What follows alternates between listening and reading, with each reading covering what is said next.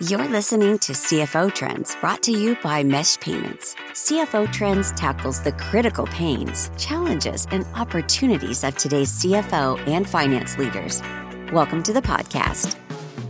Today, we are talking with Lauren Bahr, who is the VP of Finance at Occupier, as she shares her thoughts on setting up a high-performing finance team for startups and why it's important for finance teams and finance leaders to make sure they self-assess of where they are in their startup, scale-up, and business maturity. Welcome, Lauren Bahr. Oh, thank you so much. I feel like we have been cooking this up for months, and it's finally here because I think I met you at a conference maybe 2 years ago at this point, and then we've just been LinkedIn friends ever since. And so I obviously love watching everything that you're doing as well. And so I'm so excited to be here finally. Thank you so much. Yeah, to all the listeners, we've been cooking this up. So this meal's about to be, get ready. This is about to be a great meal served up to you. And I'm super excited. So yeah, the topic today is setting up a high performing finance team for startups, right? My background has always been in startup, scale up, enterprise level companies. And I've always come in as like the first finance person in an organization, build, shape, scale, exit, right? I've done that so many different times in my career in leading high growth businesses. So whether that's software, technology, and other like high growth companies. And it's always, I think right now we're coming into this different recipe of what it means to set up that high performance team, right? We got technology changes, we got talent changes, we got value proposition changes. So there's a lot of different change that finance leaders and finance teams are going through in terms of how you build that high performance inside your team.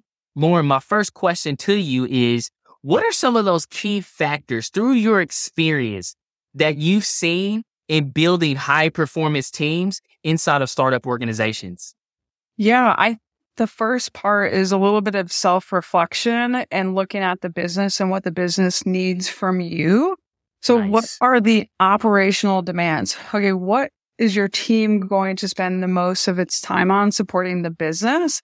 And then another question is, okay, what can't you get wrong? Okay, there may be just 2 or 3 things that you absolutely can't get wrong. What are those? You're going to want to make sure that you have people, processes in place to support that short list of items.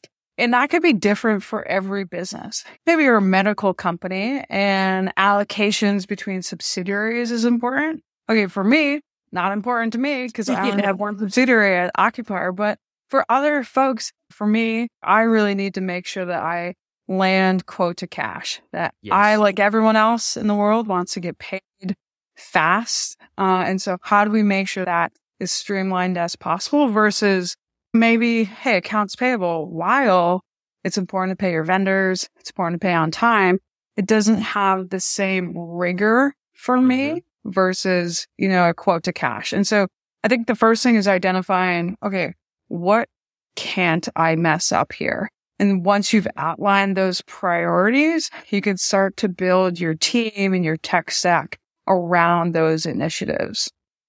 Yeah, I think that's great. And I think a lot of times, like, and I've had this, right? I've come into finance organizations and I've always, anytime I've come in, right? And I learned this the hard way, right? I remember the first time I came into a new organization, I just led a software company. We got through scale and acquisition, and I was coming in, and I remember coming in like the first week, right? I was in my suit. I was like completely different. I was like, I want to make an impact. I'm like, all these great ideas and things I wanted to do.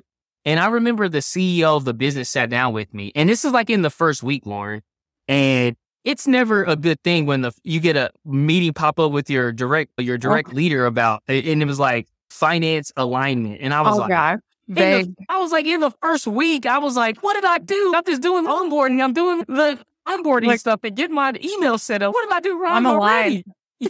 I'm here. I walk into the meeting with him and he says, hey, Chris, listen, 2 things, right? We know that you have all of this experience and you're going to bring such great ideas, but one of the first things that you need to do, and I just want to caution you, and I love how he always say that. He always say like, I caution you, which is always like that yellow light. It's like, you're not at the red light yet, but you're getting there. He's learn the business first. right? Like, and this is exactly what you talked about, right? Go find those processes, go find those value add things. Is like, what do I not need to mess up? What do I need to make sure that I'm walking into this finance organization to say, what is going right? And I always call it, even in leading Fresh FP&A, it's like baseline assessing, right? What are the baselines of where we need? What do I need to get right? What do I need to make sure deliverables are on time? What is that recipe as a baseline that I need to make sure that me or my team does not mess up? And I think that's such a great pivotal point to start, because once you know those things, and we all know walking into, whether you're the first hire or you're seasoned, or maybe you're, VP of finance coming into an organization that's ready to level up their value in terms of leadership. But it's also a way of getting those quick wins. Like when you're coming in, you're just like, you can't hit the home runs first in 30, 90 days. You're just trying to get at bats and get in the book. And that can be ways to continue to deliver that value is, hey, Chris or Lauren came in and we continue to have a high level business partnership, or like you said, the quote to cash process or the invoice to cash or whatever you call it, you making sure that rhythm wasn't messed up. Yeah, totally.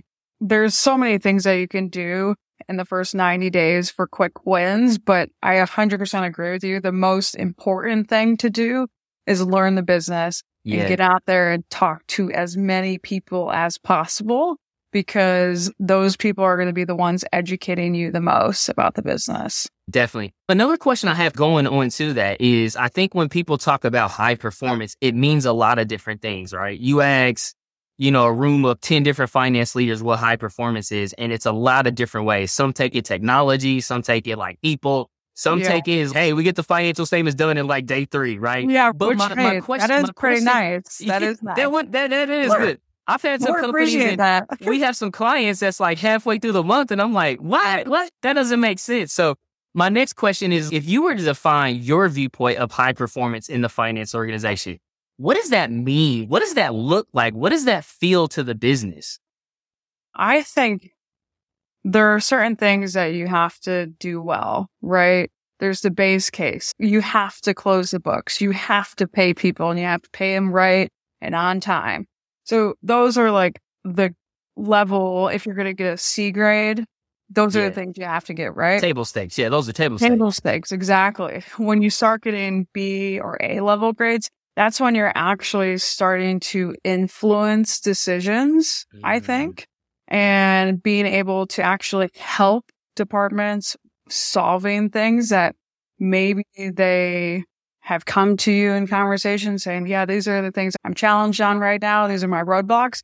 And if you're able to help navigate them through that, or talk more about like the business as a whole, I think finance professionals, I think it's a pretty cool gig we've got going on here. Because it's awesome. It's absolutely awesome. Right? Like, you are totally able to see everyone in the organization and how everything is intertwined and connected.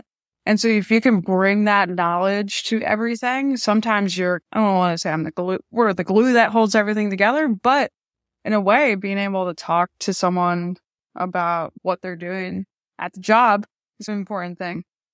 And so I think that's what really brings you up to that BA level. Yeah. What do you think? Let's go a little bit deeper on that. So A-level finance organizations that are driving high performance, right? What is that? I love how you broke it down. Table stakes. See, hey, you get the 2.0 in the GPA, right? That's before. And I know there's probably like a bunch of schedules out there, but I came from an era, there was a 4.0 system, and 2.0 was the C, right?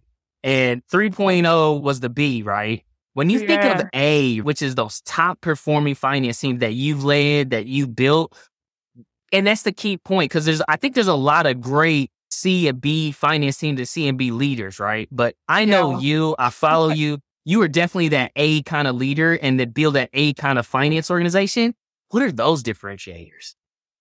I think the differentiators is actually, this may sound strange, but for me, it's been allowing me to have time with data and have time to think about the business and analyze.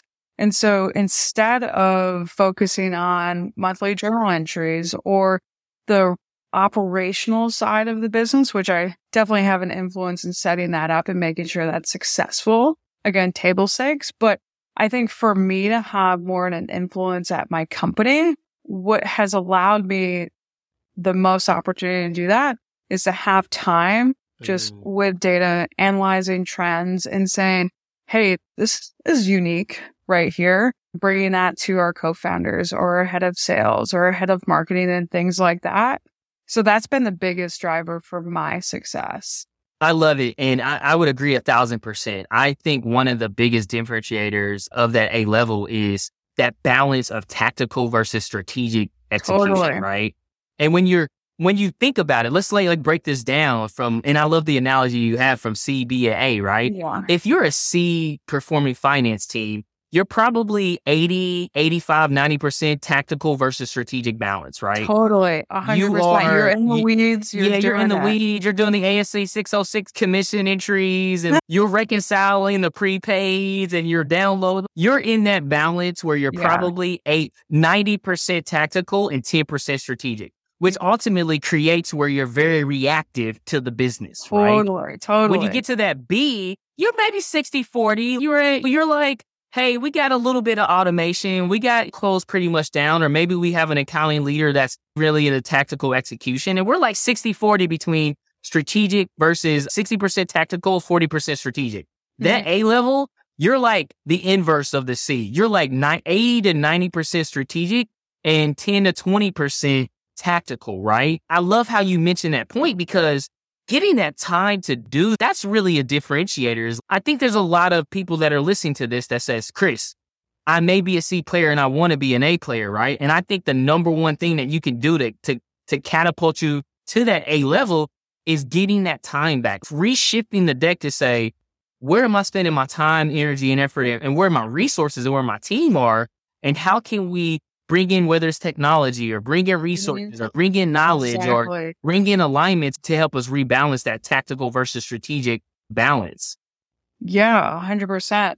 I think you have to advocate for yourself and your value as a finance org. And that's the value is the time and being able to analyze and just things don't happen overnight. And if you don't have time to analyze the data until it's 11 o'clock at night, that analysis probably is not going to be the best. If you do it on Monday and Tuesday and feel a little bit better, then it's probably going to be a better result.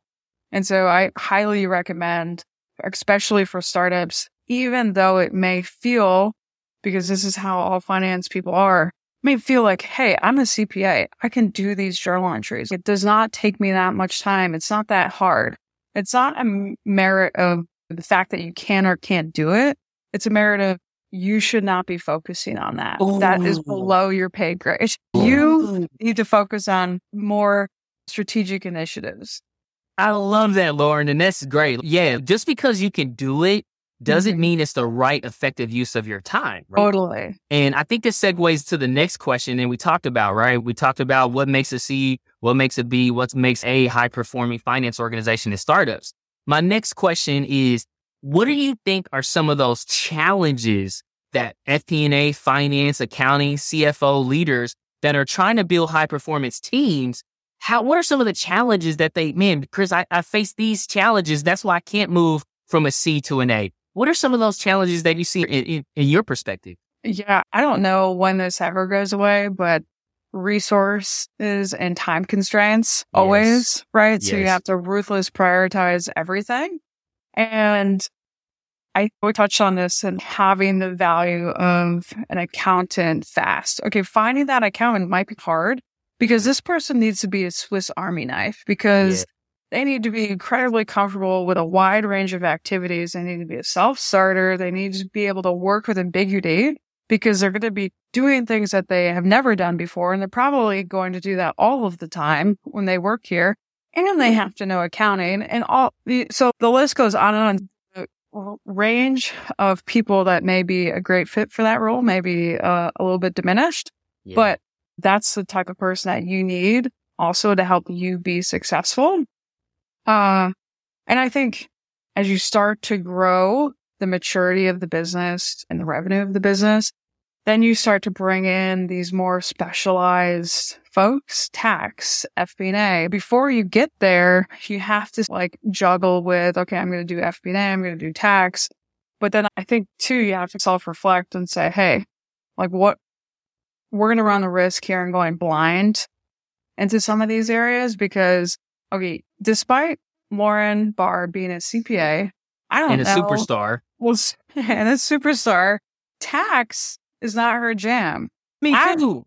I had to take regulations twice. Like I almost left the exam mid-exam because I was like, there is no way I am passing this. But somehow I was blessed that day. Yes.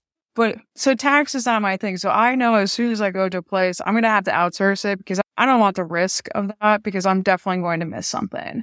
And also, I would not like to prioritize my time on tax. Yeah, being a recovering CPA myself, I did that a long time ago when I was in audit. But I love how you broke down those challenges. And let's go into, and I think first when you said resources, I would venture to say that finance is no longer just a cost element. I think we have a lot of capabilities to be a revenue value added producing business, right? But we're always going to have the resource constraint. Because here's the thing. Yeah. When sales are going great and you're in a high growth startup and sales are going good, you're just like, hire more salespeople. I've never had the opportunity where the CEO, business owner, or founder was like, hire more finance people. Like that's never been the case. So I agree on that resource. And then also, as we talked about in the previous, the time, right? Finding that good balance between strategic and tactical. I would add like a third challenge in there is that expectation setting, right? Mm-hmm. And you talked about this because like when you're at a startup business and you're the jack of all trades, that's my jam. I love being the jack of all trades. Like I love like not being a single focused person as is like, hey, I'm only really good at this. I dabble in HR, contract reviews, but also you talked about it is like, I know my gap is anything tax related, right? And I can talk about it, but when it gets into the depths of it and how we're treating, and this is where software companies like Occupier become great, right? With ASC 6, ASC 842, right? Exactly. I don't know this. We've got you covered. I don't know this. If you don't know lease accounting, I would highly recommend every finance accounting CFO professional, if you're dealing with lease accounting issues and you don't have that expert in-house, go check out right now Occupier. Go check them out. That is everything you need to handle everything around lease accounting, right? But that's where you complement. And I think that's where that expectation gap and that challenge comes is because, you may be at a startup, but you're the single finance person, right? Mm-hmm. And the CEO, the business owners, maybe your board, maybe the investment people, they expect you to do everything. And you got to say, look, I am not like the best. I can't be the best in everything, but I want to bring on resources. Maybe it's contract resources, maybe it's fractional resources to say, I need to have that empowerment and that enablement to bring on the skills, passions, talents, and expertise that I need to help cover the gaps. And I just think a lot of finance people don't step up and say that. They don't raise their hand as, hey, I need help. Like these finance people are wearing super hero capes. Like, I can do it all. Yeah. You can. You can. But maybe you shouldn't. Definitely. And I think it is that balance, right? And in the high performance teams, you move so fast, right? I think all the different software companies and startup companies I've been a part of, when you reach that scale up, it's a critical point. And that's where you talked about this other point in maturity. And I want to go into that piece of it, right? When you continue, like when you're a seed company, you go to startup, you go to scale up is like always like my favorite place because that's where the momentum is there. Mm-hmm. That's where you start to really see a lot of the foundations that you set in the finance organization really start to accelerate, right? Yeah. So when you think about how does that financial maturity change as you move from a startup to a scale up and maybe to getting to that enterprise level? I think the financial maturity changes as you start to grow the company. Yeah. I think processes naturally start to break more. And so you might have to have more people in charge of not breaking those things. Yeah. And so I don't know, especially for us, we're experimenting a lot. And so we have to be nimble with reacting to our sales, our marketing, how our product team works together. And so the things that I'm building now, while I would love for them to be the foundation for success, I know that they may not be what carries us through to BD, IPO, and things like that because of how fast our business is moving. And so the maturity, I think of it as, okay, At what point do you need to get additional things right? When you started the startup, you had 2 or 3 things. As you grow, you're going to need 4, 5, 6, 7 things right. Hey, if you IPO, welcome to controls. You're going to have to start doing that. And the list gets bigger and bigger. And that's why you have to have people that support those things. Yeah. And I think that is as you continue, and I love your analogy where you said, as you continue to mature in your finance organization and as your business continues to mature, you're going to start uncovering, like we didn't do this one right. We got to, And the thing about it is, I think this is the thing I love about always being in startup scale-ups and seeing it, that startup and scale-up phase is like, now you have the opportunity, and it gets back to the first point that you mentioned. You have to go back and self-reflect, right? You have to look back and say, hey, what got us to a Series A level and maybe it's $80 million of revenue, that may not even be the same leadership team in the organization. Mm-hmm. That may not even be the same value proposition inside the finance team to get us to that next level. And you got to come to that harsh reality and say, hey, I know for us to get to that next level, I need to bring on people that have more core competencies in business collaboration or are great communicators or people that have a great data technology insight that they can provide to the business. Because what got us to is I needed people that were curious and scrappy, right? That's what got us to this level. Yeah. So in that recognition and to that self-awareness and self-reflection, as you mentioned, that you got to take that point. I think at different phases, as I built teams and got us to scale and ultimately to acquisition, I've always looked at different transitions, and I call them moments in time where it's, hey, this is the moment of time and season that we're in. What have we already harvested in this season? And what other seeds that we need to plant inside of people or maybe technology or processes or value or performance? What other seeds do we need to be thinking about? That way, when we get to this next season, we already have those seeds. It's harvest, and it's going to start giving us the value inside the business. That's a great point. Totally.